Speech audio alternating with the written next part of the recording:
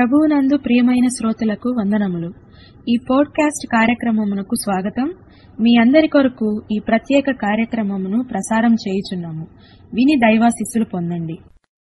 ప్రియమైన నా దేవుని బిడ్డలారా, మీకందరికి ప్రభు పేరట ప్రేమతో వందనములు తెలియజేస్తూ ఉన్నాను. ప్రేమ యందు నిలిచియుండుడి.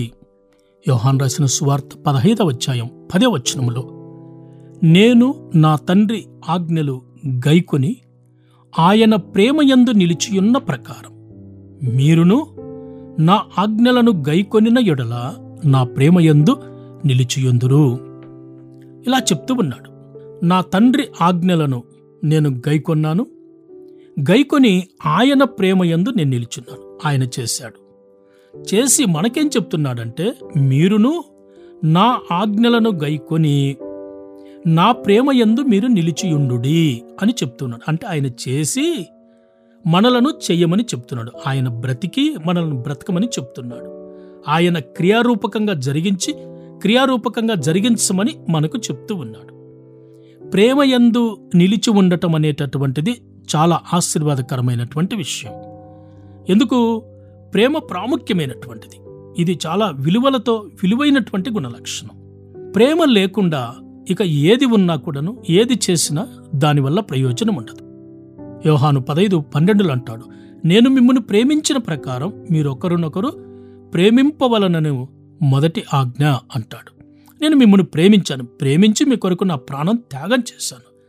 ఆ విధంగా మీరు ఒకరినొకరు ప్రేమించుకొనుటకు బదులుగా ద్వేషించుకుంటే, ద్వేషము మనలో ఉంటే దాని వలన మనకు ఆశీర్వాదం ఉండదు. 1 కొరింథీ 13:1 చూస్తే, మనుష్యుల భాషలతోనూ దేవదూతల భాషలతోనూ నేను మాట్లాడినను ప్రేమలేని వాడనైతే మ్రోగెడు కంచును గనగనలాడు తాళమునయ్యుందును. కదండి, మనుషుల భాషలతో మాట్లాడవచ్చు, దేవదూతలతో భాషలతో మాట్లాడవచ్చు. అయితే ప్రేమ లేకపోతే ఇవన్నీ కూడాను గనగనలాడు కంచు తాళముతో సమానము అంటూ ఉన్నాడు.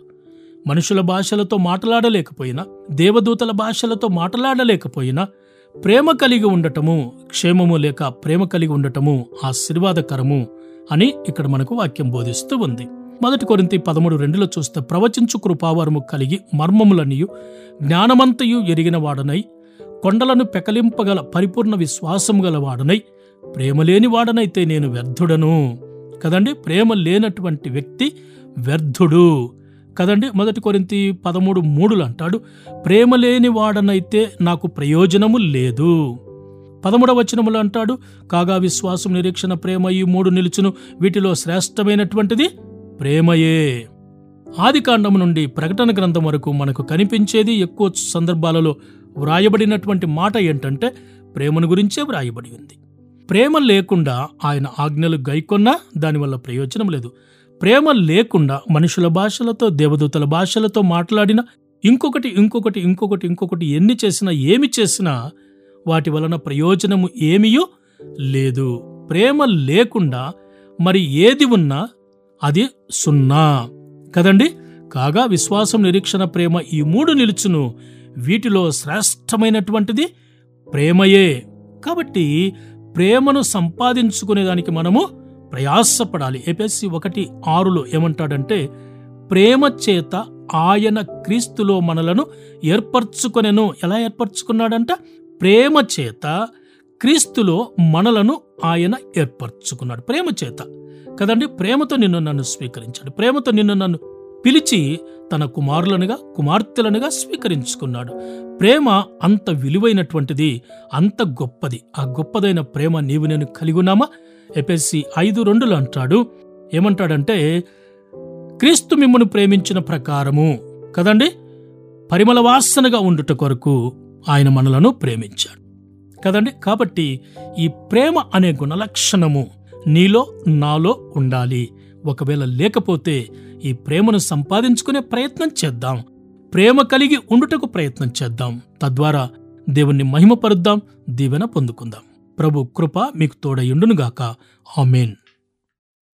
ఈ కార్యక్రమమును గూర్చి మీ సలహాలు, మీ ప్రార్థన అవసరతల కొరకు మమ్మలను సంప్రదించవలసిన మా ఫోన్ నంబరు 0948301336.